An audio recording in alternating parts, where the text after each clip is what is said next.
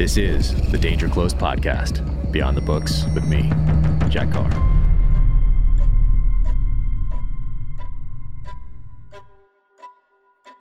Welcome to the Danger Close podcast, an Ironclad original presented by Navy Federal Credit Union. This is a best of episode, Spycraft and Intelligence, featuring conversations with former members of the intelligence community and intel analysts. Douglas London, Rick Prado, Clint Emerson, Samuel Katz, Mark Polymeropoulos, Fred Burton, David Kilcullen, and Kara Frederick.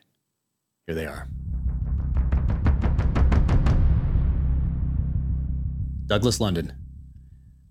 Douglas London is a retired CIA operations officer and the author of the book, The Recruiter, Spying and the Lost Art of American Intelligence. He served as a U.S. Marine before joining the Central Intelligence Agency in 1984, where he worked for 34 years, equal time on either sides of 9/11. His job was the clandestine collection of human intelligence that comes from people who provide secrets valuable to the United States. Here's Douglas London.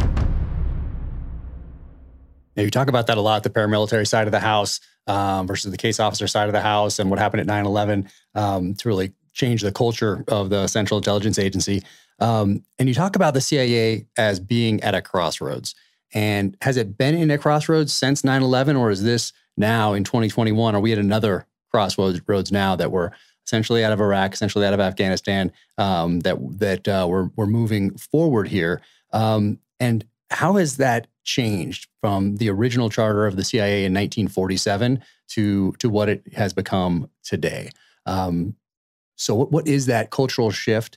And are we at a new crossroads now in 2021? A different one maybe than we were in 2001?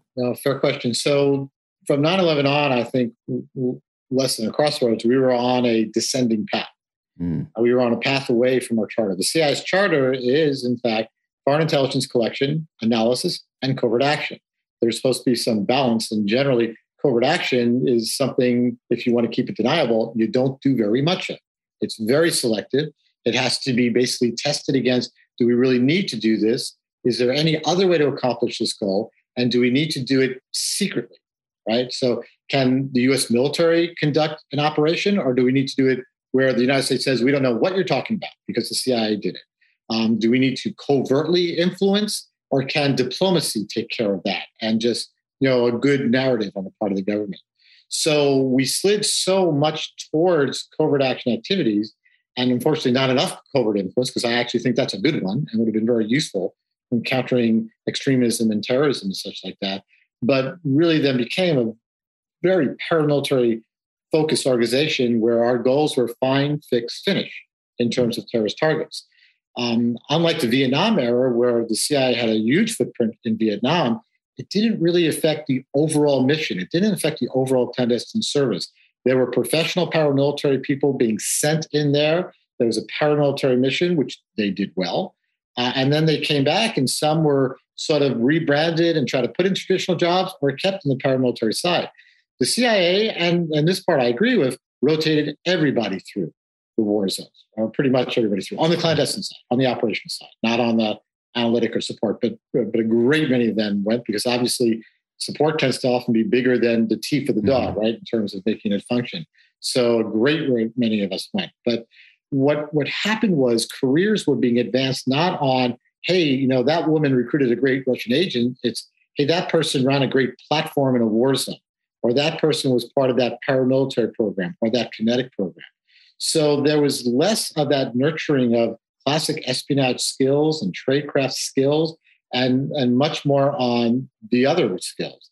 And those were the people who were then advancing, who would in turn have less classic traditional operational experience as they rose up, which would then sort of give them a different perspective on human intelligence, on the value of agents, on the value of those handling our agents, which put us, I think, on this descending path, which changed the culture.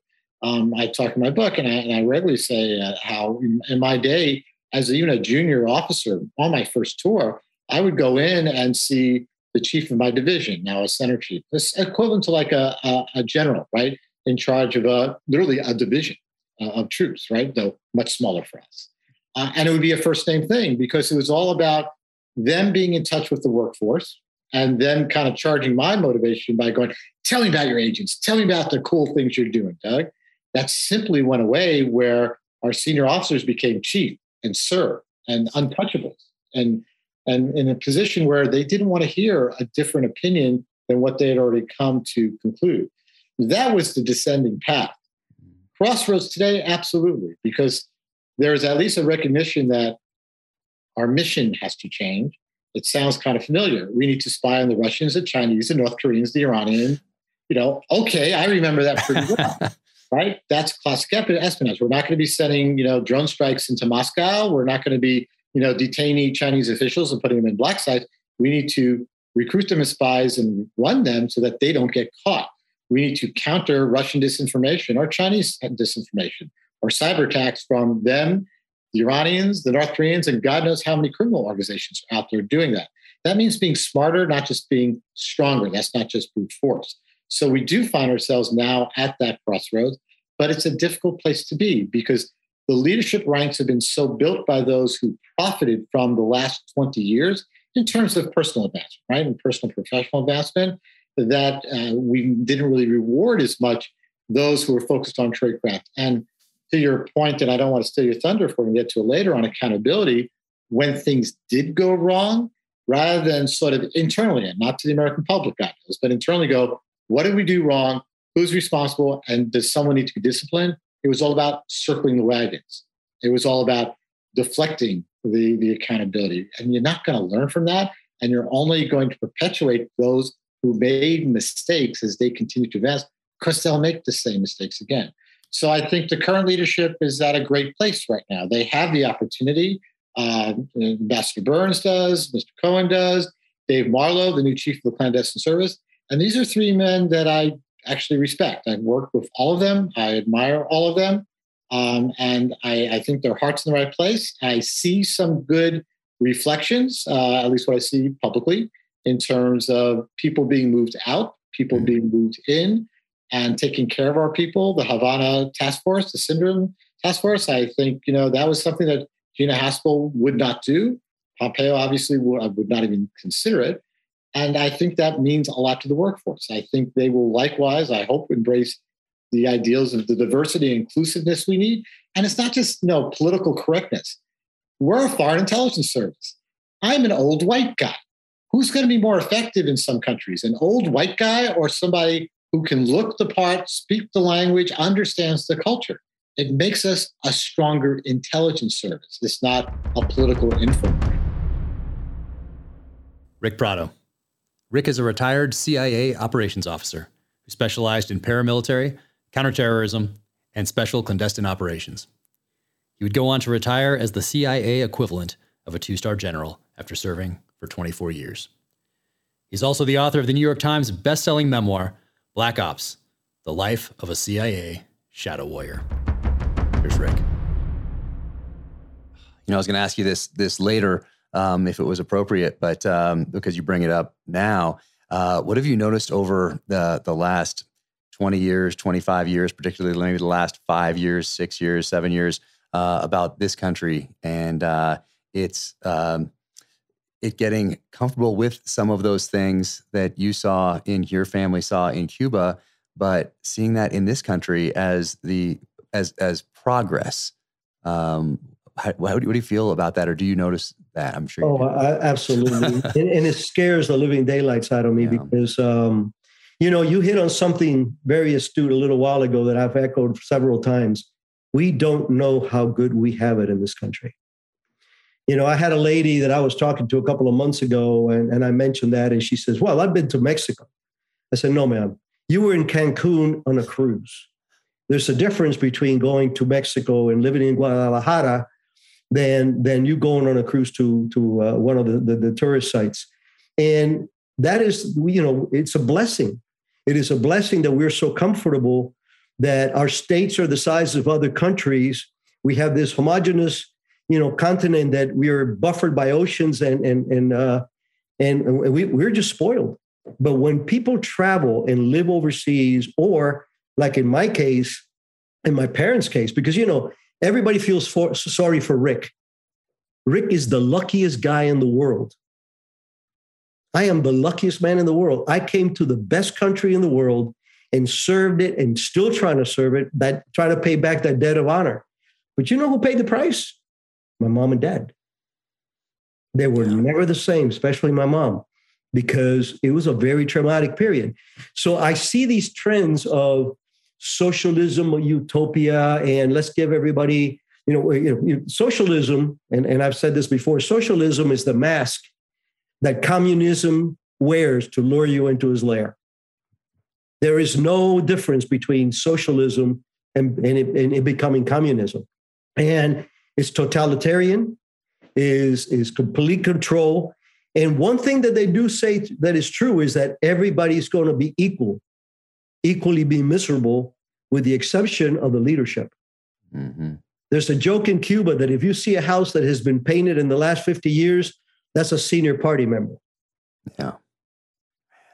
That's why I think this is so important for Americans to read right now, particularly those that are in that formative stage in their lives where they're so impressionable, to have an appreciation for what we have. Because without books like this, without people like you talking about this and these stories, they just go to the next game on their smartphone or their TikTok video or whatever it is. And meanwhile, we're headed down that path to giving up these freedoms that so many people died for. And I mean, you write about it here in such a powerful way. You say that in school, our teachers told us to watch each other and our families. If we heard anyone saying anything against Castro, we were to report it at once. The new regime weaponized us against our own families in perfect 1984-esque fashion. Around town, every block had a designated official who recorded his neighbor's movements. Ears were always open, listening to the slightest critique of Castro, his revolution, or of Marxism in general. Once reported, those people vanished, taken in the night by the stormtroopers of the 26th of July movement. As a Marxist indoctrination soon dominated every aspect of our lives in school, life back home became a growing nightmare for the middle class. A lot of people in the town had always been jealous of my family's success. We'd endured threats before, but this seemed different. Various revolutionary committees were formed, led by some of the true dregs of our city. Now that they had achieved a level of power they hadn't under a capitalist system, they took revenge on those more successful. Yeah. Can you imagine that when in Cuba, by the way, my wife is Cuban. She went through the same thing.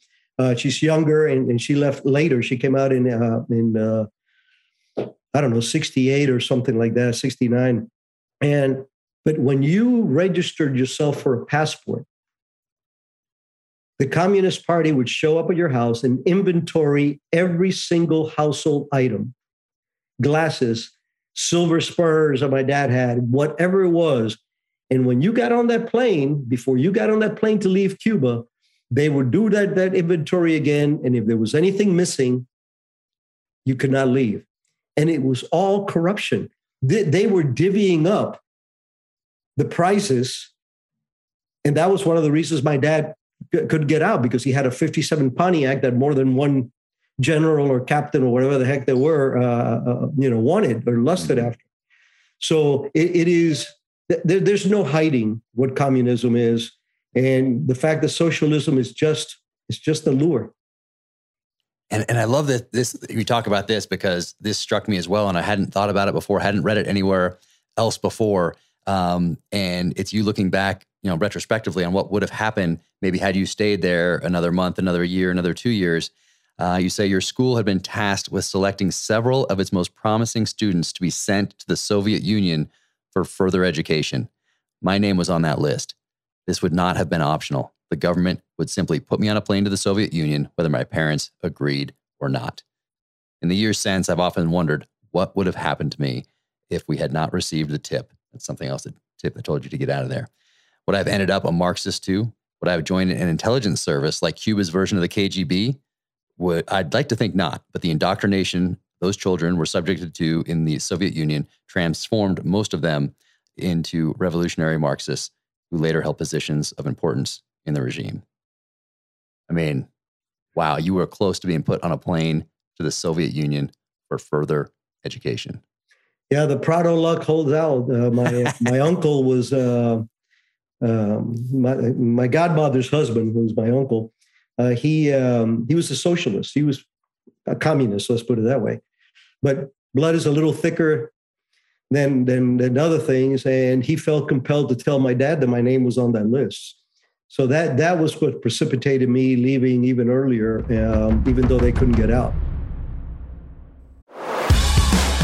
What's up, everyone? This is Jeremy, founder of Ironclad. I just wanted to thank you all for listening to an Ironclad original and helping to bring our shows to the top of the charts. In recent weeks, Reborn with Ashley Horner hit the top 30 in the Apple Podcast fitness category, and Oil and Whiskey with the Roadster Shop hit top 20 in the automotive section. Also, Success Hotline and Mental Performance Daily have passed the 2 million download mark. And finally, Danger Close with Jack Carr is still crushing it with guests that include Chris Pratt, Tulsi Gabbard, Tokyo Vice author Jake Adelstein, Gray Man creator Mark Greaney, and more. Check out Ironclad shows wherever you get your podcast.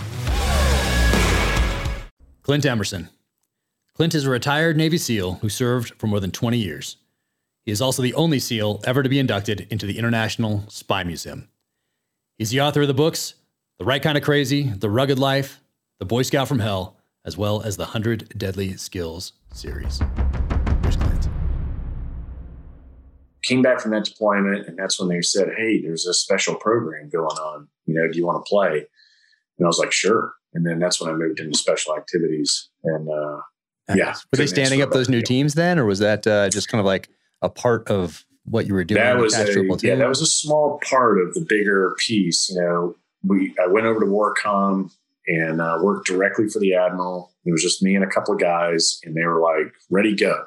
Just go figure it out. And we're like, figure out what? And we're like, just figure it out.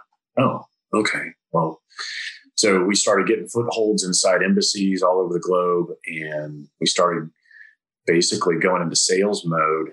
While we were in sales mode, we were also in training mode, and then getting deployments under our belt in either small teams or as singletons, and then establishing a little bit of, battlefield experience, if you will. But most of the time we weren't even inside the theaters.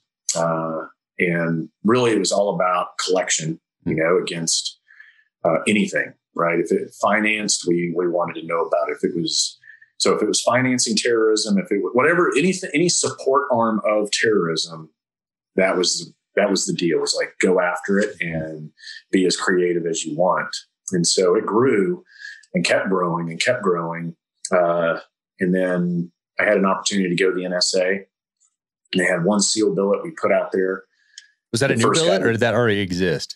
No, it was new. Okay. We put it there, and the Master Chief who recruited me, he went out and sat in that seat first just to kind of get a lay of the land and figure out what our job was going to be. And then I was the second guy, and then I hung out there for a while. It was kind of a hybrid. I was wearing a lot of different hats. I was running some training. I was also deploying for them. And then also, once you're in DC, you're kind of SEALs in DC end up getting leverage for all kinds of stuff. So, I was wearing a lot of hats, and it was a great experience. Did you deploy with the NSA, or was that mostly a management type position? No, they had a couple of gigs that I went and did that was very techie related. Yeah. Did you have that training beforehand? That techie type stuff, or was that like on the job type stuff? So you had to do that beforehand when you're learning this new skill after that that first Iraq push. You're coming back, you're going to these different schools with a special activities kind of bent to them, getting that skill set. Yeah. So to back up there, the training, there's dozens of pipelines, right? And so I went to all of them. Anything that existed, I went to.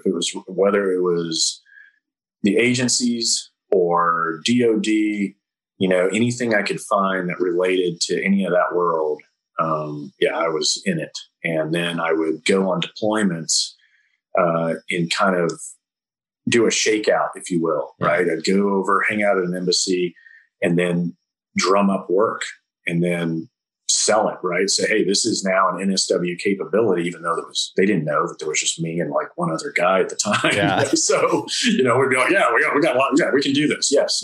We just said yes to everything. Right. And it ended up leading to a lot of, interesting stuff. And then at the NSA, it kind of bumped it to the next level on the tech side.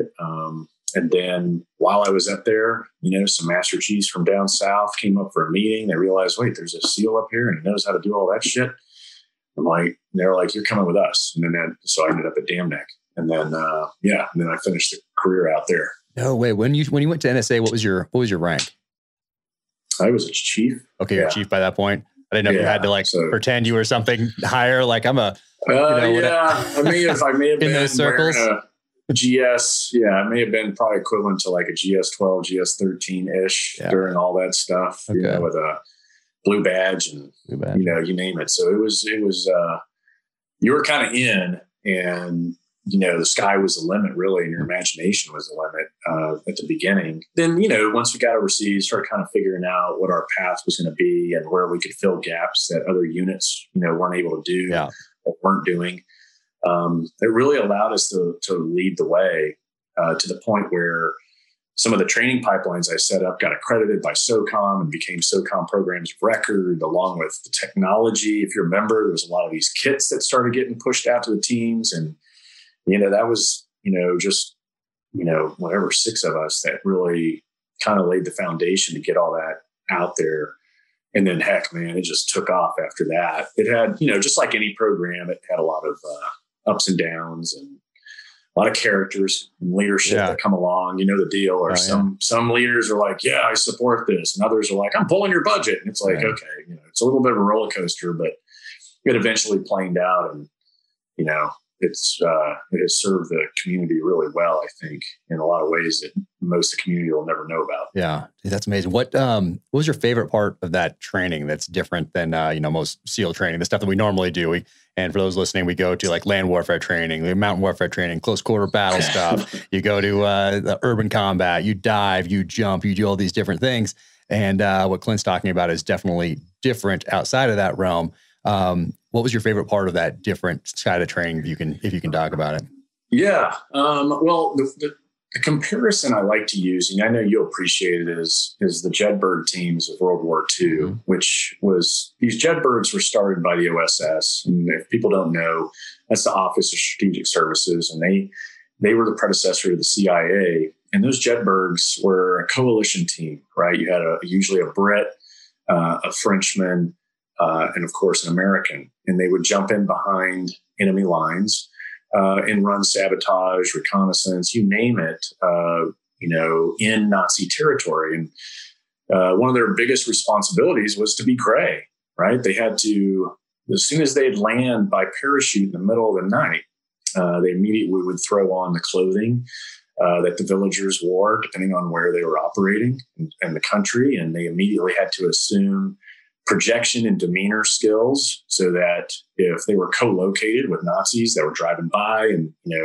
occupied territory, they just had to blend in with everyone else. And so I think, when you fast forward and you add technology and you add a whole lot of just cool stuff, that's probably the closest comparison I can make to the kind of things that we were involved in. Training wise, I mean, man, there was so many, when you're a SEAL, it's body armor, night vision, guns, and, and you've got your 22 buddies.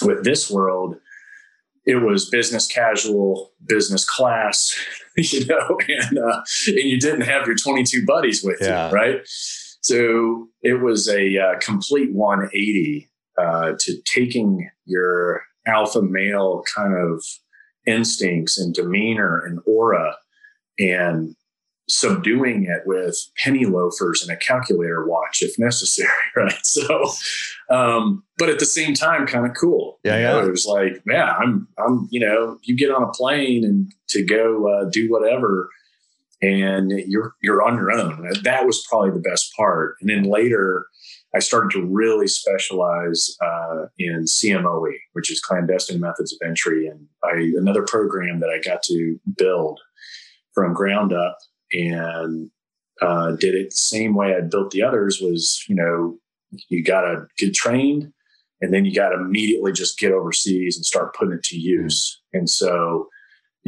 being able to get in to vessels, vehicles, structures, and containers is really what we focused on. being able to get in with zero forensics and zero attribution in the United States government was the number one goal. And so with that comes a lot of technology and a whole lot of different operational risk factors that, most people have no idea. I would say a CMOE operation is probably one of the most, it takes a lot. There's a lot involved. Yeah. I can't go into it, but I mean, there's a lot more than just walking up to a door and looking at the doorknob and, and going inside. Yeah. I mean, there's a lot to it. And that, especially when you talk about cameras, alarm systems, there is a world of sensors that we had to overcome. And when you talk about like a worst case scenario target where they have, 5 layers to their perimeter before you even get to the door, you can imagine, right? It gets a little crazy. So, that was all probably the best stuff that I got to play around in. Yeah, that's incredible. And then when you get to development group, you continue to do kind of the same thing, just on that side of the house, some of the similar things you were doing with NSA, but now you're doing it just for a military specific entity. Yeah, you could say that. I mean, I'm trying to be careful. Yeah, I mean, as you know, like that world is it's massive, right? So you get a lot of people that come knocking on doors saying, "Hey, can you guys go do this for us?"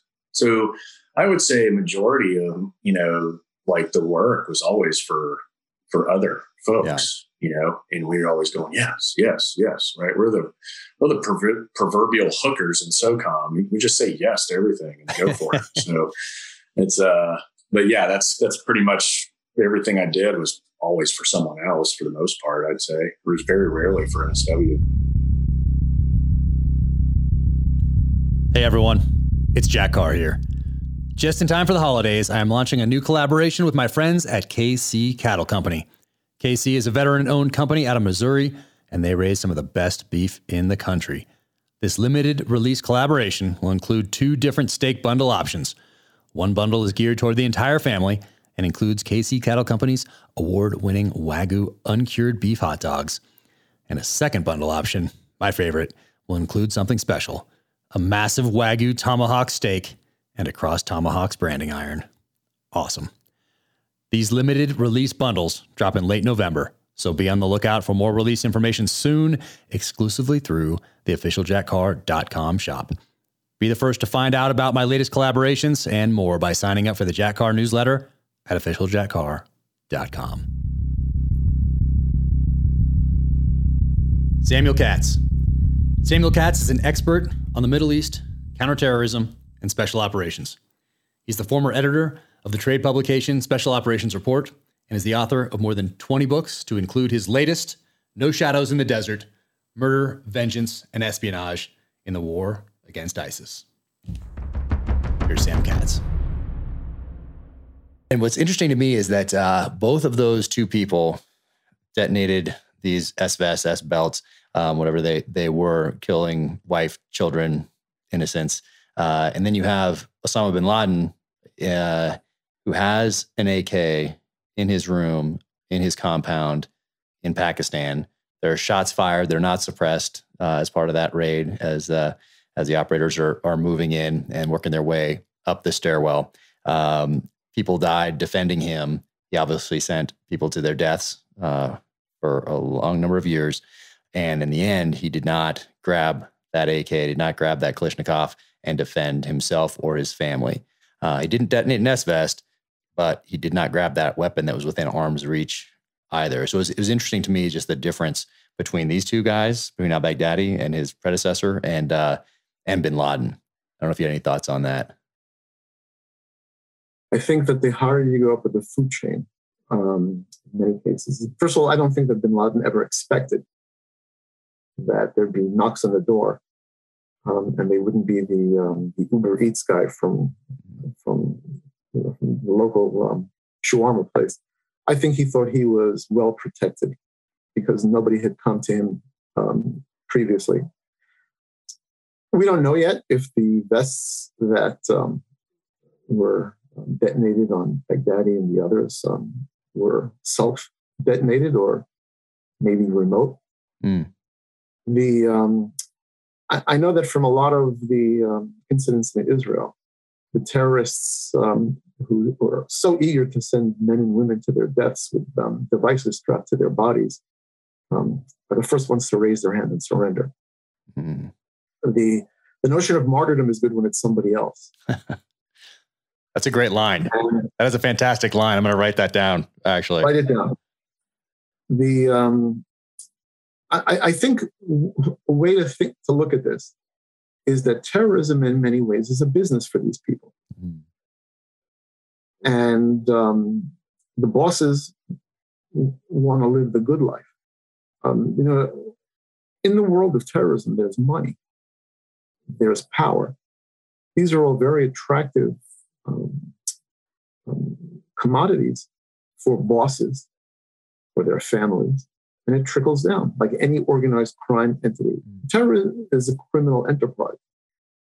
The ideology and the religious part are components of it, but it's all about money and power and wielding your weapon and getting what you want. And I think that moving forward, maybe one of the weapons, and I think that it's becoming part of the military operational guideline, is making them poor. What's the line from the movie Trading Places? The best way to get even with rich people is to make them poor.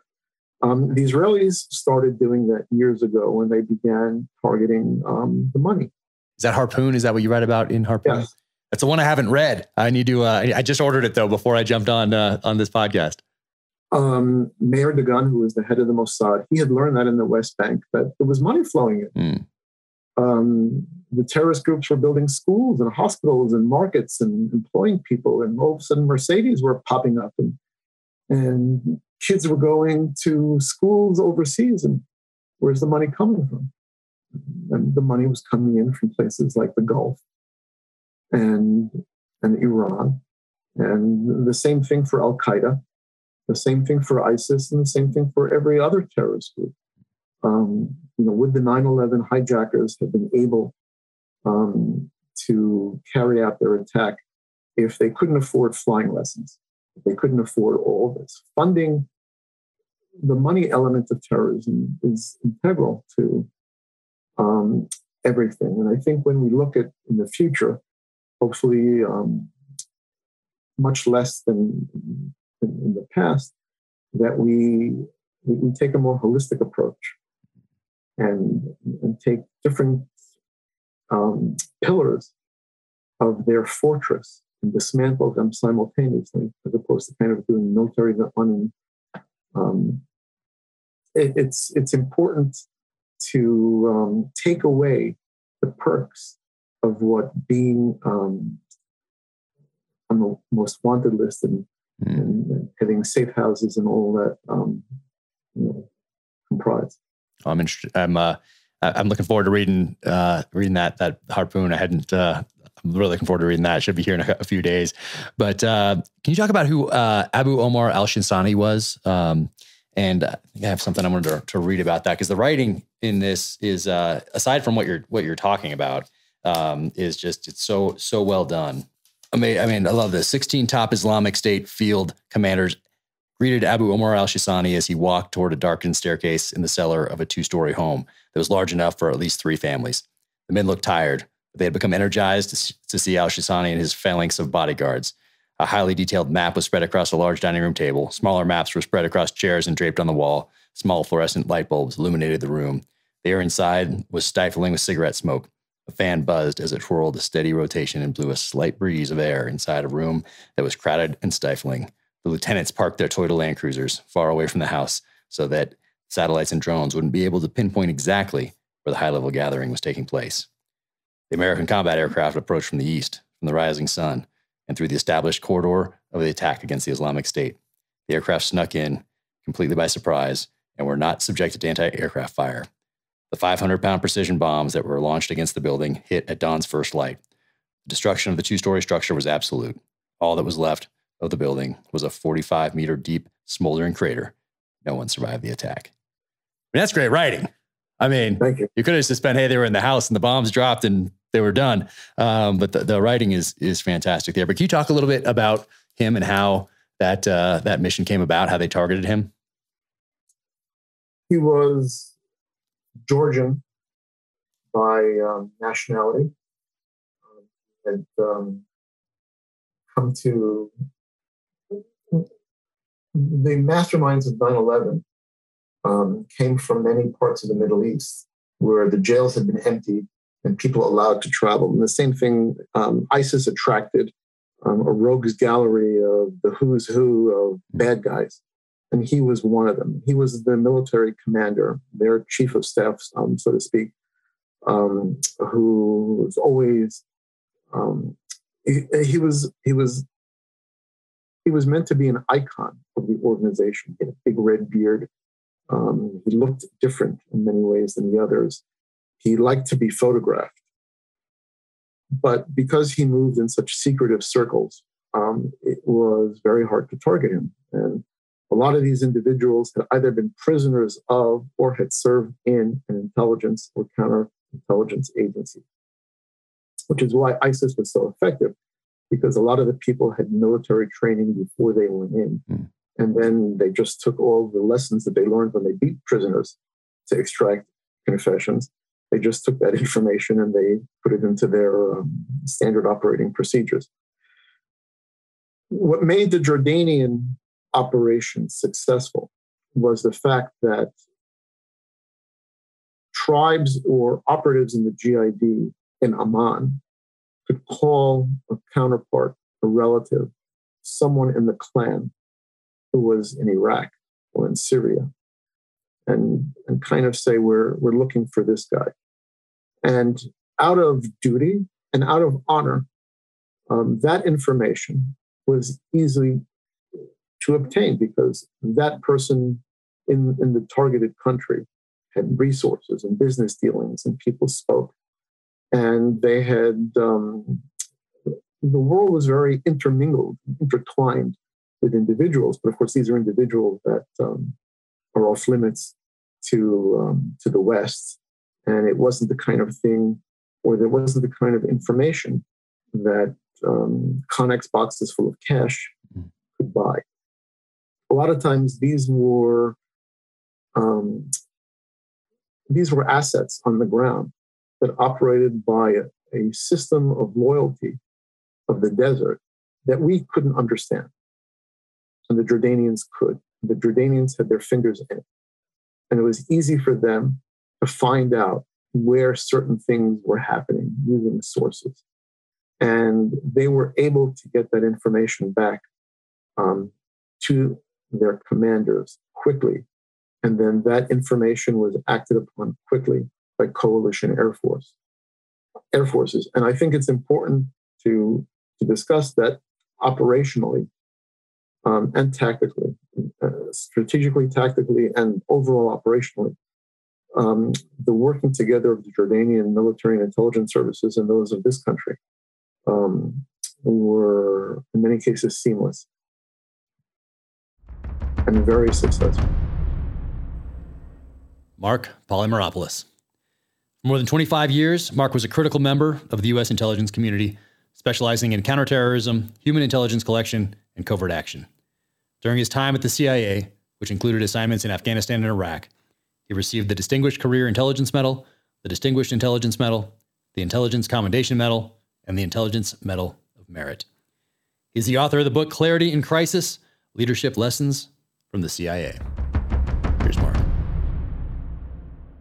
So, everything did change on 9/11 for everybody, as you know, because, we shifted so much to a counterterrorism focus. And then I spent, the majority of the rest of my career doing CT work until the end, where I did more on Russia. But but your regular job as a case officer, where you're posted either overseas out of a U.S. government facility, the agency with all their kind of craziness, as you know, about pre-publication stuff. I'm like, you can't say it's an embassy, but of course it's an embassy.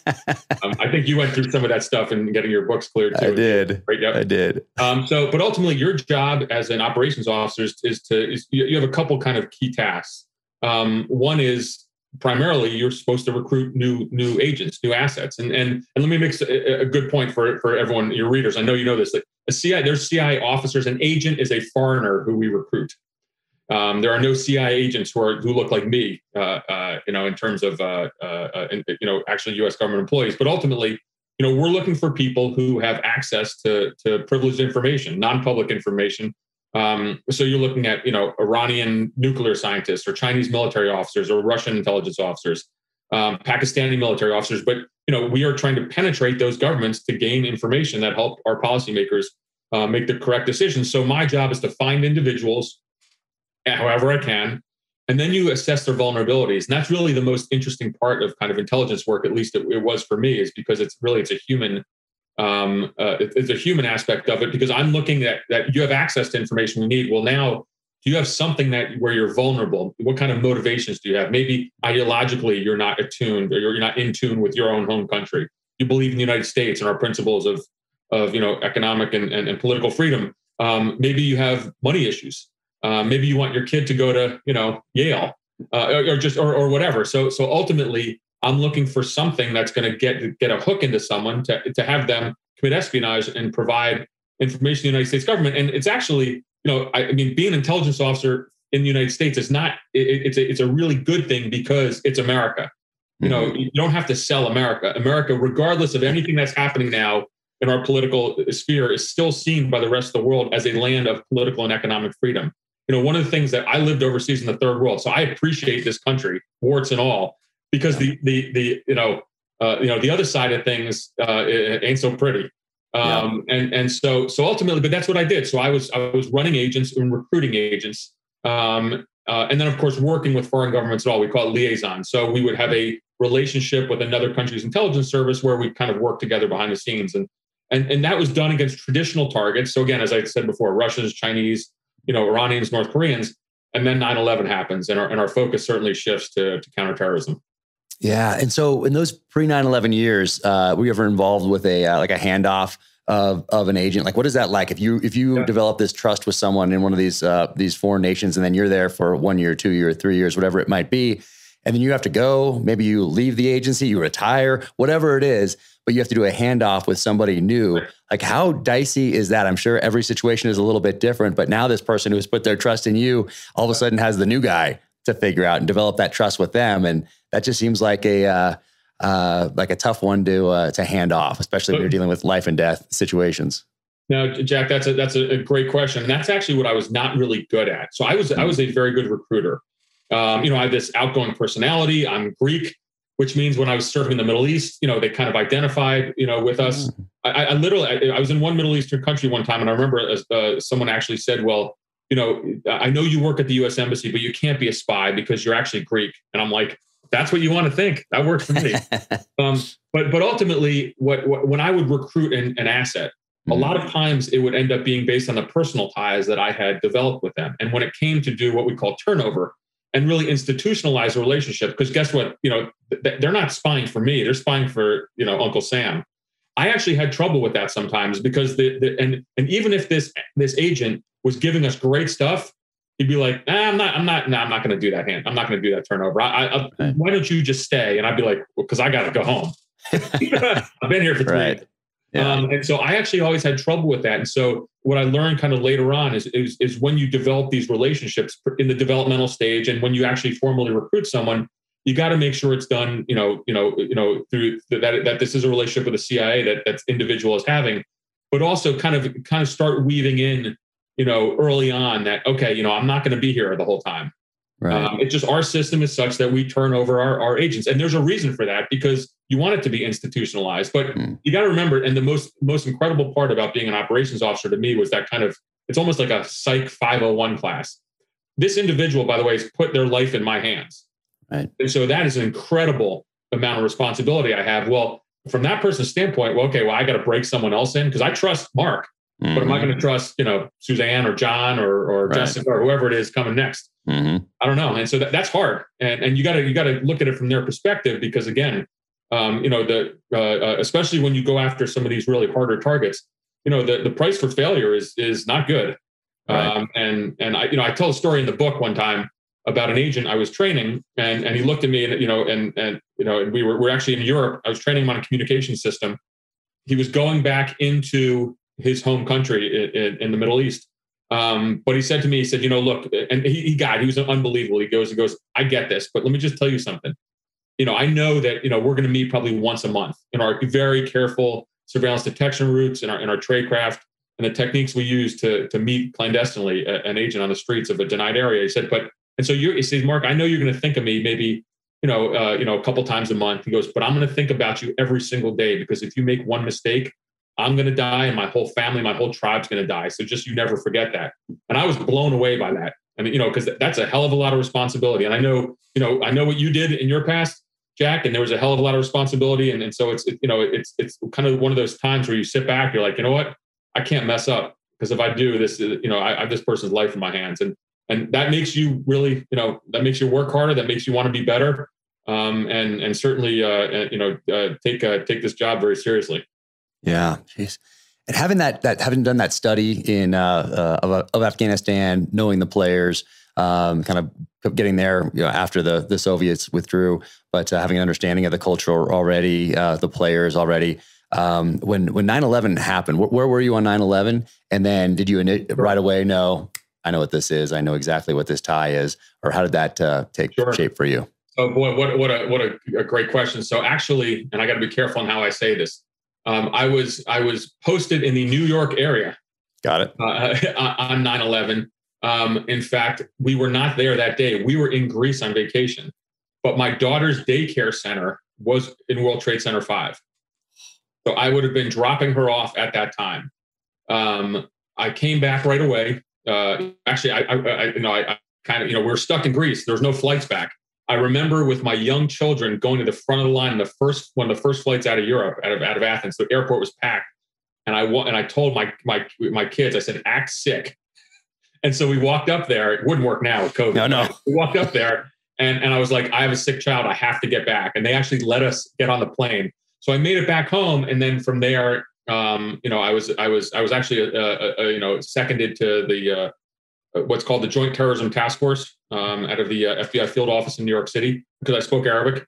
And so, off we went. And I remember, only days after 9/11, we were walking through the rubble.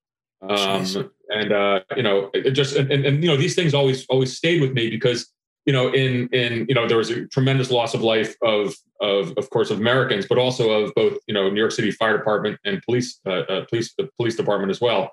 But I remember seeing there was a New York City policeman playing a bagpipe. This is only the place is still burning. It's smoldering, mm-hmm. and it was the middle of the night, and we were doing something that I think we were trying to recover obviously personnel, but also documents and things like that. And you're hearing this individual playing the bagpipe just kind of blew me away. Look, I remember some of I was lucky enough to run a CIA paramilitary base years later in Afghanistan. 10 years after the anniversary of 9/11, and the indigenous personnel, the Afghans, still had some baseball hats that one of my predecessors had all given the team, which were New York NYPD hats. And so just, really emotional times from being in New York City during that time period. Yeah. So interesting. So you got to hop on a flight fairly soon after 9/11 and have a transatlantic flight, meaning you had time to think a little bit. For a lot of us, it was go, go, go. I was already deployed. And so we figured we were going to Afghanistan. We ended up going to Kuwait instead and do some shipboarding stuff on Iraq and the oil embargo thing. But you had time to reflect for a second on that flight. And a lot of people didn't have that time, because they were in it, especially if you're military or in intelligence services. Right. So what are you thinking on that flight? Are you thinking about Al-Qaeda? Are you thinking about bin Laden? Are you thinking about how he's a guest of the Taliban? Are you thinking about U.S. response possibilities, what those could be? Like, what is that flight like for you when you have time, those hours in the air to reflect? So I'll tell you what I was thinking. And this is reflective of a lot of CIA personnel. I was thinking we failed. And we failed in an almost impossible task. It's almost asking, I don't know what kind of sports analogy, you're a soccer goalie. We let one pass. Well, it's hard, but we failed. And I think, but based on that failure, you're driven, and this is a terrible, not a terrible thing to say, because it's not a professional thing to say, but you're driven for revenge. We're supposed to not have that feeling in our line of work. You don't do things to get revenge on people. but you kind of do. Hey, it's a very human, it's part of human nature. And so, but ultimately is that, we knew who it was immediately. There was no doubt. When they ran the manifest, the flight manifest, they saw right away, but ultimately is that, we failed. And even though CIA was warning, in presidential daily briefs, even though there was a kind of a robust effort on collection on Osama bin Laden, we failed. And so, now it's, the famous line is, today's September 12th. And that was kind of our line every day for years. Right. But it was a feeling of that we let one go, and a feeling that, of responsibility. So what do you do then attached to the Joint Terrorism Task Force, or what do you do during the time before you go to Afghanistan? Because you get there to Afghanistan in 2003-ish, or when I got there in February, March 2002. So, okay. So when I was, so that's pretty quick. It was quick. And I left New York fairly soon after that to go to a Middle Eastern post to get kind of closer to the fight. And this is very similar probably to your old line of work. Everyone's begging to go. Like I feel our headquarters personnel, everyone's on the phone with that. It's just like, get me on the next plane out there. And in fact, you couldn't. I mean, they had to do this right and organize teams correctly. But you have to remember that in the days after 9/11, there was a total, complete fear that there was another attack coming. Yeah. And especially so, if I'm working with the FBI in New York City, are there cells in New York? Are there sleeper cells or the other things, and kind of piecing together the logistics network that Al Qaeda had used. And so, but there was just incredible fear of this, and this we're going to go down a road I probably don't want to go, but you think about some of the things the U.S. government did with enhanced interrogation techniques and all the things that we did afterwards. Everything was based on that fear that not if, but when there was another attack coming, and we had to stop that because we missed the first one. And so, so ultimately it was just working overdrive to make sure that didn't happen. We didn't know if there's sleeper cells in Queens or the Bronx or Brooklyn. I mean, and so you just had to run down every lead, and then of course ultimately, a lot of the focus did shift, out to South Asia. November 11th is Veterans Day, but at Navy Federal Credit Union, every day is Veterans Day. I've been a member since 1996, right after boot camp and right before I went to BUDS, or SEAL training. Navy Federal Credit Union is for active duty veteran DoD employees and their families. They offer resources like the VA Loans Hub and Best Cities After Service. They offer veteran employment assistance partnerships with nonprofits like The Mission Continues. They're a top VA home loan lender. They offer personal finance counseling. They offer 24/7 member service and are a growing community of over 1.8 million veterans just like you. Learn more at NavyFederal.org/veterans. Insured by NCUA, an equal housing lender. Fred Burton. Fred is a former police officer, Diplomatic Security Service special agent, author, and security consultant. His books include his memoir, Ghost, Confessions of a Counterterrorism Agent, Chasing Shadows, and Under Fire, the untold story of the attack in Benghazi. He is also the author of Beirut Rules, the murder of a CIA station chief and Hezbollah's war against America. Here's Fred. The largest reward we paid under my watch, Jack, was to the informant that set up Ramzi Youssef, the mastermind of the first World Trade Center bombing. Yeah. So we paid that guy $1.2 million and put him inside of the witness security program. Okay. So our office. That's amazing. So how did you get involved with that one? Because that one is bombing World Trade Center. He escapes and is in the Philippines, hatching another plot to bomb multiple airliners in the Pacific region on or around January, February timeframe of 95, I want to say. So right. 94, he's in the Philippines, tests a bomb, a successful bomb, didn't bring the aircraft down, but killed, I think, one person, and then used that as a test run for Operation Bojinka, I think they called it.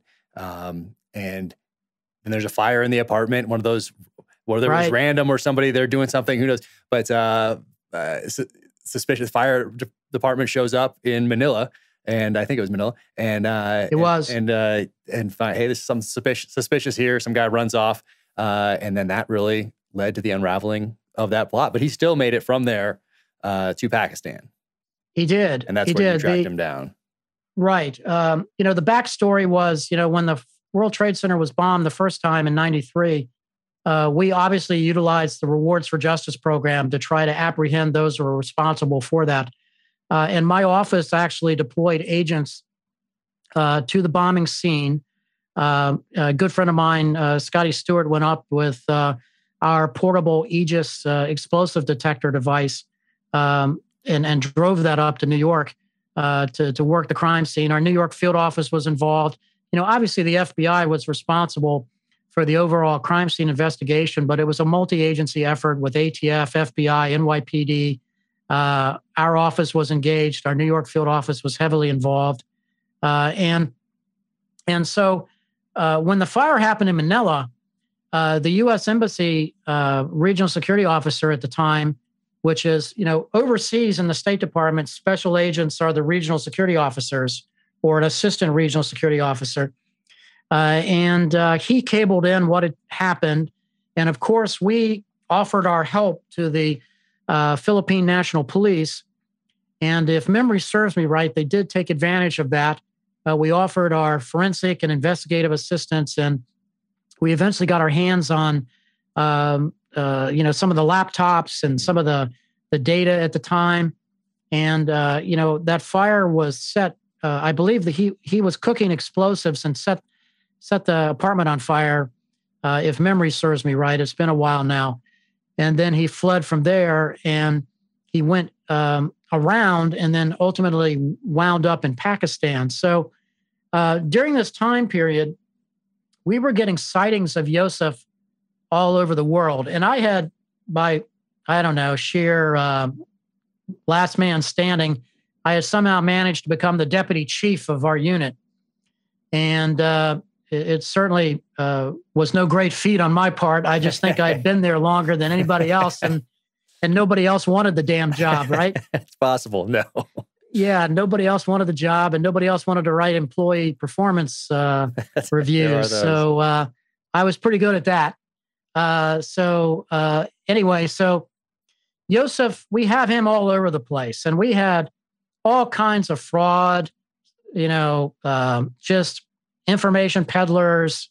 Everybody's trying to get their hands on the reward monies for Yusuf. And I got a call on the secure voice phone one day when I'm in the office.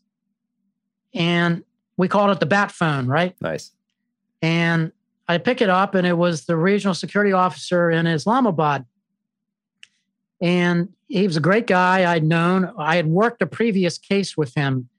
And so I knew he was a damn good investigator. And he goes, Fred, we've had a walk-in here.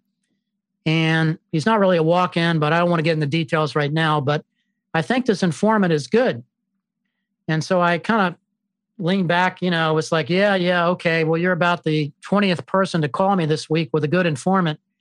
And he goes, no, no BS. I think this guy's pretty good. And I said, okay, I believe you. And literally, to make a long story short, I cover this in Ghost. The informant had befriended Yusuf and got nervous, Jack, because he was being used as a courier run, as a dummy run, to carry these little baby dolls onto planes. And Yusuf's intentions, back to the Bojinka plot, was to take these baby doll bombs and fan them out on different flights and blow up several different airliners. And so our informant had carried one of these devices, and on his last trial run, the light bulb went off in his head saying, I may not come off on the next plane that I'm on. Right. Here's another trial run for you. And it's not the trial run. Yeah, exactly. It's kind of like, I'm sure with, the teams for you guys, who wants to volunteer? Voluntold is more like how it works there. Yeah, exactly. So he, did they ever make it through with those, with actual explosives in there? Or was it just the shell, like making it just through? The shell, Jack? Yeah. Provided the guy was telling us the truth, right. Which I believe him. He turned out to be a solid informant that gave us Yosef. And he had said to our agents that initially debriefed him that he had seen a Rewards for Justice poster, and he said, I know this guy. He's going to contact me. And that led to kind of the unraveling. And so when our agents called me, I said, well, okay, tell him to call us when Yosef shows back up. And lo and behold, Yosef showed back up. I think it was within a 36-hour window. And, the rest is kind of history. Incredible. When that happened, I was traveling in Australia, New Zealand in that December, January timeframe. And I remember going, I think it was flying out of New Zealand, went to Australia, but flying out of New Zealand. But regardless, I'd never had seen security switch like that. Like as I'm there, I see everything start to change, and I see lines not just forming through the regular security, but once you got to the gate, all your bags checked, your shoes off, everyone individually checked before they went and got on the plane. And the whole atmosphere had changed in that airport while I was waiting there. I think it was early January of 95, I think. But you could see it because it was one of those routes that may have been targeted. So heading home from Australia, from New Zealand during that time frame. But it was interesting to see security change. I'd never seen that before. And then a year later, I find out, what it was, why they were doing that. Yeah, crazy. But you're involved in all these things. And now Ramzi Ahmed Youssef is serving a lot of time at the Supermax prison in Colorado. Yeah. Jack, I've gotten way, way too much credit for that. My role was, I did what any of us would have done during that time frame to capture this guy. One of the things that still drives me crazy, Jack, is I know he was in Islamabad to carry out some sort of attack. And for the life of me, we never could figure out what he was up to. And so, my gut told me at the time that, you have to step back and look at this time period. I mean, he had already blown up the World Trade Center the first time. He had planned to kill the Pope in the Philippines. He had planted bombs on airplanes coming out of the South Pacific. Yeah. And now he's in Islamabad, and he was walking around the diplomatic enclave with our informant, looking for homes. And I think he was very much trying to plan an attack to go after a Western diplomat of some kind, probably with some sort of bomb, but I don't know. And that was one of those kinds of things that there's so many of these cases, Jack, that just haunt me because, you know the target that was hit, but you don't really know all the other targets that were looked at to get to that point. Right. Right. He certainly wasn't there on vacation or just to retire. I mean, he was a very active person. Right. And, during that time period, the geopolitics of Pakistan were such that, we were dealing with, in many ways, the ISI, which was a hostile intelligence agency, where their loyalties lied at any given time, was almost trying to work with the KGB. Right. When you started to, get down to it. And so it was just, there was really no rules with these folks. Wow. That's amazing. And where did Carlos the Jackal fit into all this? He's on your desk from day one. Yeah, that's a fascinating story, Jack, because, in my generation, when I started, he was the poster child of terror. Right. And I have a book over there called The New Jackals from back in the mid-90s, maybe late 90s, I forget. But I have a whole section here of books that I've collected over time, some of these older books on terrorism from the 60s, 70s, 80s, 90s. But yeah, The New Jackals is in there and it has that title for a reason. Yeah, he was literally the poster child. And I remember as a cop reading about Carlos the Jackal. He was this guy that was all around the world carrying out these terrorist attacks. He had done the OPEC summit. He had assassinated a Jewish businessman in London. You know, he was a paid hitman. And, you know, he was working for Gaddafi. He was swimming in all these leftist radical circles with, you know, the old Italian Red Brigades, the Red Army faction, the Japanese Red Army, the Popular Front for the Liberation of Palestine, General Command. And he was living and moving with all these circles. So he was kind of like the poster child for somebody that you could never catch. Right. And I would sit there in my office and think, my goodness, we have Interpol, we have the CIA, we have U.S. Special Forces, we have MI6, we have everybody looking for this guy. Why can't we find him? And he was, you know, being utilized as a nation state gun for hire. So he was traveling under pseudonyms and aliases on diplomatic passports. And so it's kind of an interesting kind of bookend to your question, because if you fast forward many, many years later to after Chasing Shadows came out, I get a call in my office one day, many years after I've left the government, from the FBI in Paris. And they said, hey, we saw your book and we want to reopen this case. And they said, well, who would you interview if you were us? And I said, you know, I would try to get to Carlos the Jackal, because I could never get to him to talk to him directly. As a sidebar, Jack, I had been corresponding with his first wife, Magdalena Kopp, who had been a terrorist herself. And she was very helpful. It was amazing to me, and still is, you know, the people that will answer my emails. But, That's incredible. She had been corresponding with me and talking to me about Carlos, and I was asking her questions about the Alon murder, you know, back in the 70s. And she said, well, if anybody would know, Carlos would know.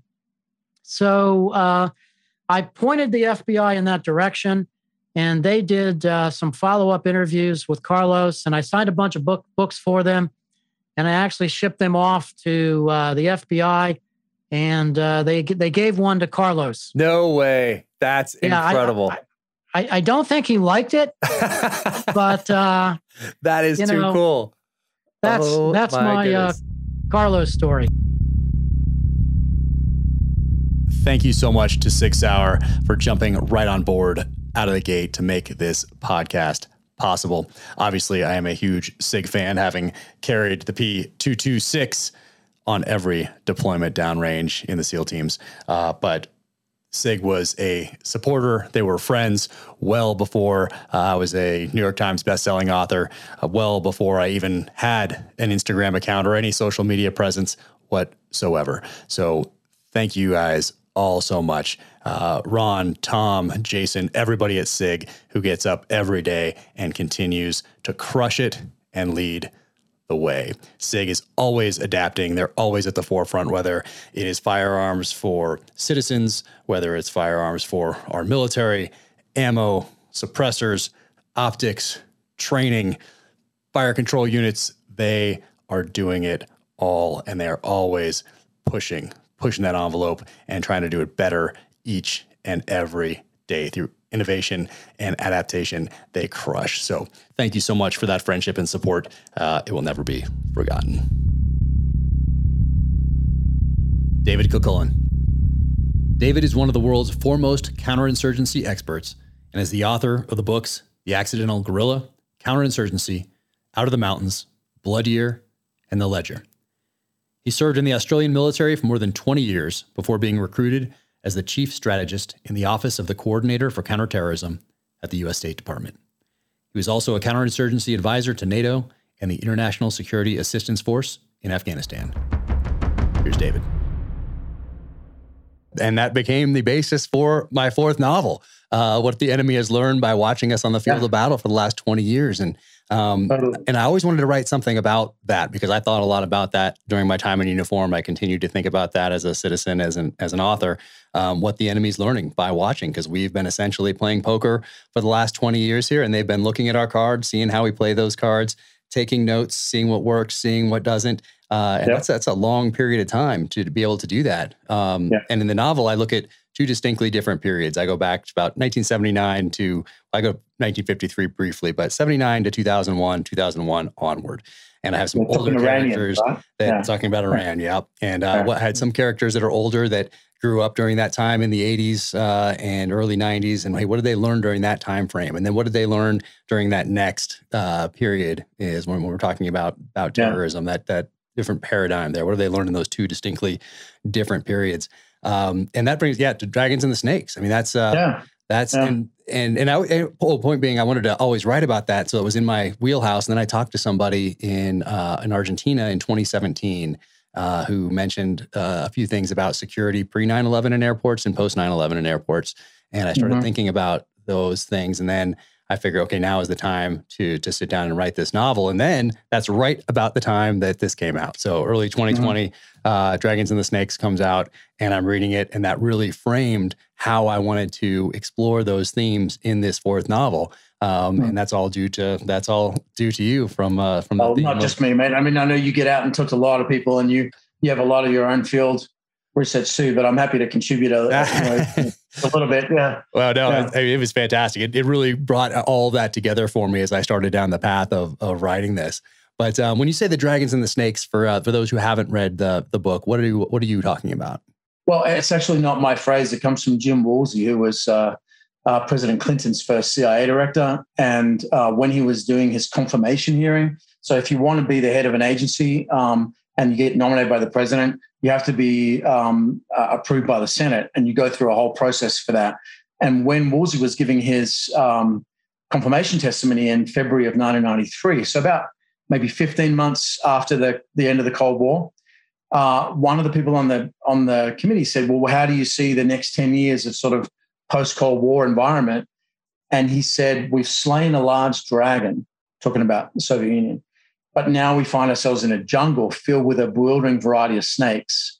And in many ways, the dragon was easier to keep track of. So by dragon, he means, peer adversary, great power states with nuclear weapons, like the Soviet Union.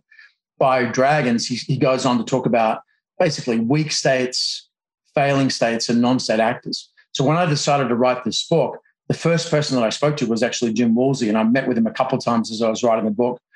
He's a fabulous guy.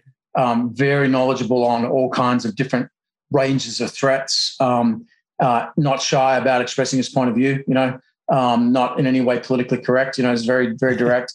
And we had a great conversation about basically how we screwed it up, right? And how ideas that were pretty obvious to them in the 1990s, we somehow lost that during the war on terror. And basically the argument of the book is, for 10 years after the Cold War, from 91 to 2001, we focused on snakes, right?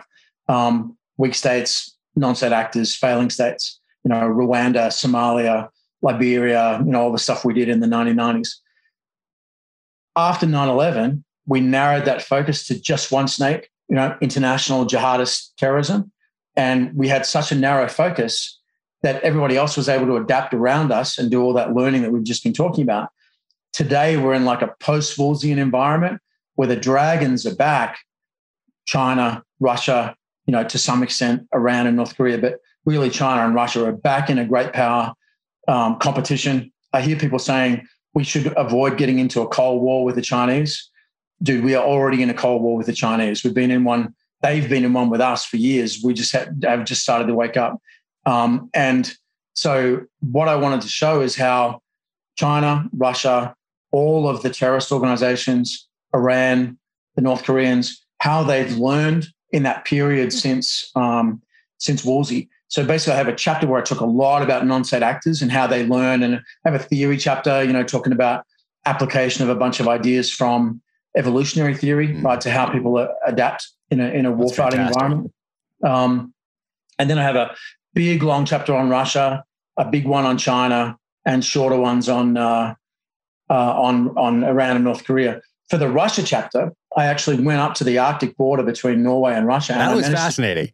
Like I wanted to take that and just do another book on that. I feel like I should not read when they come out, read them cover to cover. I should just pick a chapter and then start my next novel. Like just get a spark or something to explore and start that next chapter. But that was fascinating. Yeah. What inspired you to go up there as part of this research? Was there something that stuck out? Yeah. So, well, a couple of things. One, I love the Norwegians. I don't know if you work with them much. But I haven't, but I always wanted to. I missed that part. Yeah. They're just fantastic. And for an army their size, of a nation their size, I'd say no one beats them in terms of quality, and particularly their special forces are just outstanding. And the Norwegians played a really big role in a number of the campaigns, obviously since 9/11. I knew a bunch of guys from Afghanistan and elsewhere, and I'd been invited to go to Oslo to speak at a conference talking about the future of potential conflict with the Russians. And I was like, "Oh, come, and you don't have to pay me, of course, but I'll do a little contra deal. Take me up to the Russian border. There's a special unit up there. It's sort of like, elves running around on the border of Mordor, hanging out in the forest with the eye of Sauron looking at them. This tiny little unit, it's about 600 people, very elite. You're about 400 miles north of the Arctic Circle. It's all forest and swamp and tundra. And on the other side is basically the entire Russian Arctic, Northern Fleet, plus about 3 divisions of airborne troops and motor rifle troops. It's a huge amount of Russian firepower on the other side of this tiny little border.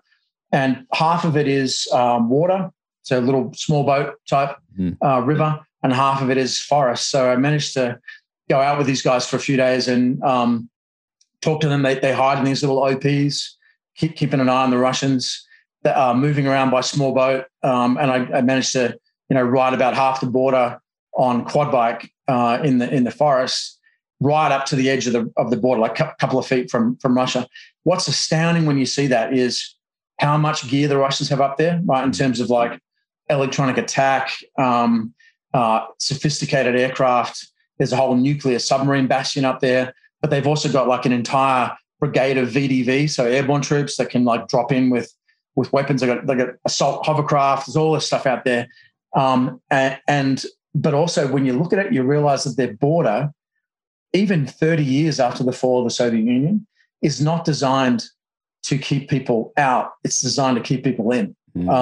So it's a very interesting sort of verdict on, modern Russia when you think about it. But the interesting thing about that area is there's a lot of Russian-speaking Norwegians. There are a lot of Norwegians who actually fought with the Russians against the Germans in World War II. People from, if you've ever been to Norway, bring your own alcohol because it costs like a bomb to buy like a bottle of whiskey up there. I'll keep that in mind. Yeah, it's ridiculous. So people, and petrol too. So people drive across the border into Russia all the time to get vodka and gasoline, right? Wow. Meanwhile, Russians come into Kirkenes, which is the big town up there, to get diapers. For some reason, the Russian economy can't make a decent diaper even 30 years after communism, and to get aircraft flights to go to the rest of Europe. So there's a lot of cross-border traffic. There's intelligence activity goes on. There's cross-border movement. A few years ago, 5,000 Afghan and Middle Eastern refugees came across the border in basically 1-2 week period in this one little crossing point up there in the Arctic. And it's like, how did they get there? Well, they had help, and a lot of what the Russians have been doing to the Europeans and to us and to others, I think you can see that happening on the ground up in Norway. And again, I always like to make it concrete so people can have a visual, right? Yeah. And what are we actually talking about here? You can talk in sort of platitudes about the generic nature of it, but people, you can lose people in that. So I try to be as concrete as I can. I want to thank my friends at Black Rifle Coffee for sponsoring the Danger Close podcast. I've been a huge fan for the longest time. Drink Black Rifle Coffee every day. And if you keep your eyes peeled, you will notice that perhaps Chris Pratt is wearing a Black Rifle Coffee t-shirt, not unsimilar to this one, in the Amazon series adaptation of The Terminal List. Now you can go to blackriflecoffee.com/dangerclose and use code DangerClose20 at checkout for 20% off your purchase and your first coffee club order. Black Rifle Coffee, America's coffee. Keep crushing. Kara Frederick. Kara serves as the director of the Tech Policy Center at the Heritage Foundation. She previously served as a counterterrorism analyst at the Department of Defense and was a senior intelligence analyst for a U.S. Naval Special Warfare Command. Following her time at the Department of Defense, she helped create Facebook's Global Security Counterterrorism Analysis Program and led the Facebook headquarters regional intelligence team. Here's Kara. I mean, you're out there on the front lines of this thing. And for people who have heard of Section 230 passed in a pre-internet world, people hear about it and as they're passing the TV, taking care of the kids, and they're kind of like, what? So, but the way I've heard you explain it before, and I love how you explain it, but it comes from the Communications Decency Act of 1996, which also is a strange title. I mean, I don't know. Some of these ones that when they have titles like that, it makes me go, interesting. So even the title of that one, I don't like. But from a pre-internet world, and it was supposed to take out content that was otherwise objectionable, I think and then otherwise objectionable has turned into anyone I don't agree with as big tech, or maybe someone with a conservative view. So that content that is otherwise objectionable seems to have been interpreted to mean what it didn't, but they didn't think it meant 1996, I guess. But when someone else said the 26 words that created the internet or something like that is part of that, I guess it was part of it's trying to help build this new thing called the internet back then. But it's really turned into a censorship, allowing people, these big tech companies, to censor. But can you describe that, what really this section is and how it's impacting us today? Yeah, so it's famously described as the 26 words that created the internet. And the whole idea behind Section 230 of the Communications Decency Act was that it gives these platforms, essentially these social media companies, these, covered companies, so these internet services burgeoning, in the 1990s, the ability to have immunity from civil liability for content that's on their platform. So say in the comments section of, one of these new companies, somebody's like, I'm going to kill everyone. It makes sure that people can't sue those companies for something some rando posts in the comment. And it also gives them cover for sort of good faith efforts to purge some of this content from their platforms as well, because you don't want smut on the platforms, right? It would just be a horrible user experience if the first thing that happens when you open up Twitter is naked bodies and et cetera, et cetera. I don't know. It could be good for some people, not for me, not for my eyes or my future daughter's eyes or anything like that. So it basically allowed these companies to sort of thrive and flourish without the specter of litigation sort of haunting them and frankly stifling them in the crib. And however, you mentioned the otherwise objectionable bit. I mean, you give tech companies an inch and they have taken a mile. So they've used the otherwise objectionable quote to frankly just remove a lot of conservative content. And they're doing that now. So easy fix, strike that from Section 230. Don't allow these platforms to have immunity from civil liability if they censor based off of political viewpoints, and clarify what is protected under the First Amendment through Section 230 as well. Because we're trying to drive these platforms to at least a First Amendment standard as their guiding principle, as something that they look to and they value, unlike what the Twitter CEO has said before, so that can color all of their content moderation and policy decisions going forward. So far, we're not seeing that happening, but there's a lot of stuff, a lot of drafts going around on the Hill that hopefully we'll get some purchase sooner rather than later. Yeah. So when thinking about that, we've been hearing this Section 230 for a while now, last few years anyway, and I guess our government moves very slowly. It's a gigantic bureaucracy, but they don't seem in a rush to fix this. And they want to calm everybody down by hauling a couple tech executives in front of Congress every now and again, and asking them some questions and that sort of a thing.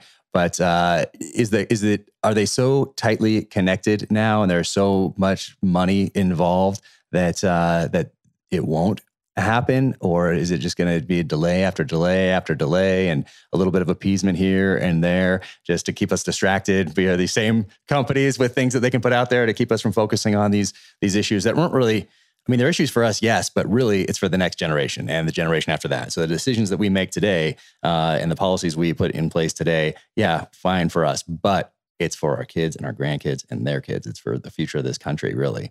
And you're on the front lines of that. But is the connection now so tight, and are they so powerful, big government and big tech, that that if we get anything, it's just going to be a little bit of appeasement? Honestly, so I'm not a cynic. And I know. Sorry. I try to remain hopeful publicly, but no. I'm going to be pretty controversial here for a buttoned-up conservative in DC. But I think that Washington has lost the plot. I think the hope is in, the new younger generation of representatives that understand the threat, that are, intimately familiar with how these companies work. And they're willing to, people like Blake Masters, JD Vance is really smart. We don't endorse candidates at the Heritage Foundation, but on this topic, these guys are great. And they understand the dangers, because right now, sort of establishment DC, there's, again, not a cynic, but there's so much money to be had from these tech companies. If you've seen some of the figures, they're doling out tens of millions of dollars for lobbying efforts. And this is manifest right now on the Hill. The Hill is about to head into August recess, and they haven't brought a lot of these antitrust bills, these anti-competitive bills to the floor, because, Schumer's got two daughters who work in tech. They're just pumping money into these campaigns, into their progeny, into these industry groups that profess to sort of stick up for, the regular taxpayer and the consumer, but are also taking money from TikTok. So they're effectively Chinese Communist Party shills. Again, not a cynic, but this summer in particular, it has been crazy to see how really, I think they see a lot of these bills potentially and these actions as existential threats, which to me is, okay, that's a good thing, right? Like, if they're actually scared of what somebody in Washington will do, number one, that's new. And number two, that's probably a good thing, because it's going to shape the behavior of these tech companies. Because as you said before, and I think this is the end, this is what it matters in the beginning, and at the end of it all, is that it's about self-governance. It's about our ability to maintain a self-governing republic, because right now these companies have consolidated power. That we should be skeptical of concentrations of power. It's a conservative tradition. I'm a conservative, so I'm naturally skeptical of this. And all of what they're able to do to us in the content moderation practices, et cetera, are downstream, as others have said, from this concentration of power. And any sort of threat to that has got them quaking in their boots. And it's effectively delaying a lot of these anti-competitive measures that really good people of goodwill, I think, who understand the threat fully and can diagnose the problem, want on the floor. So I think we've got an uphill battle to fight. I think there are a lot of forces against us, but I think there's sort of a next generation that understands the issue and is going to continue the fight.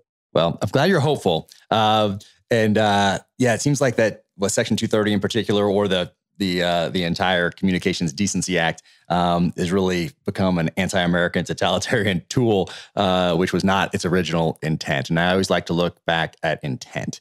Rather than what people are wordsmithing today or twisting today or manipulating to get some sort of the outcome they want. What was the original intent of something?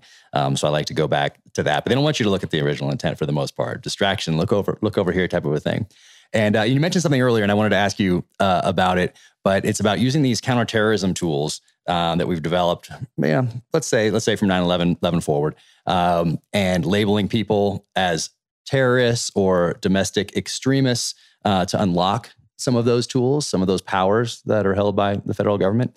The Department of Justice starting a domestic terrorism unit to look at anti-authority and anti-government ideologies and really scare people into not questioning government policies. That seems to be their intent by doing these things. But we gave the government a lot of power in the years following 9/11.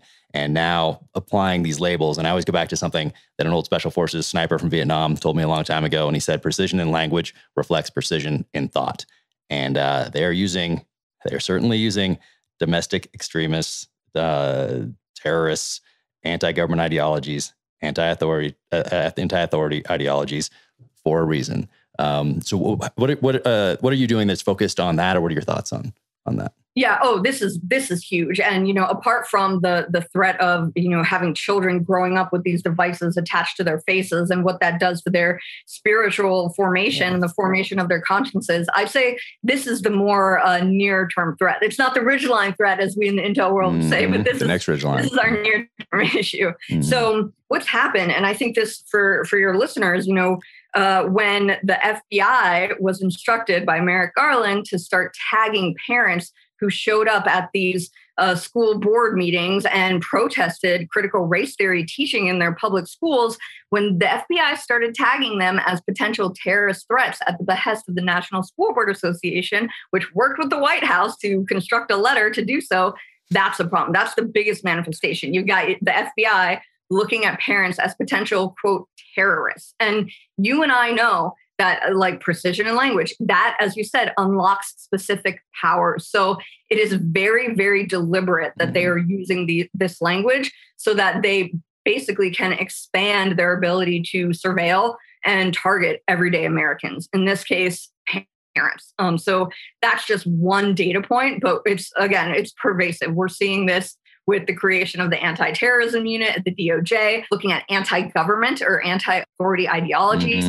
You'll probably remember on February 7th, the DHS issued a bulletin basically saying that spreading COVID misinformation is tantamount to terrorist activity. So all of the things that you and I used to look at and to effectively work on has sort of been co-opted and used to look at American citizens rather than legitimate external threats. And this is a problem. This is a pattern. The Disinformation Governance Board sort of doing the same thing when we're treating our own fellow citizens as the enemy and not the real enemy, which is the CCP, and legitimate terrorists who are actually looking to harm us from the outside. So this to me is something I think that, as you said, if we're going to be citizens and not subjects, we have to push against this with everything that we can, because to just sort of quietly sleepwalk into this system that works with private companies and the government together to target Americans, that is going to be our undoing. We're frankly going to lose the republic if we allow this to continue. Thank you for tuning in to the Danger Close podcast, an Ironclad original presented by Navy Federal Credit Union. Links to the full episodes and books are in the show notes. If you enjoyed these conversations, be sure to leave a 5-star rating and review wherever you get your podcasts. You can follow me at Jack Carr USA on the social channels. OfficialJackCarr.com is the website. You can sign up for the newsletter there and click on shop for the merch. And until the next time, take care out there. Stay safe, be strong, keep fighting.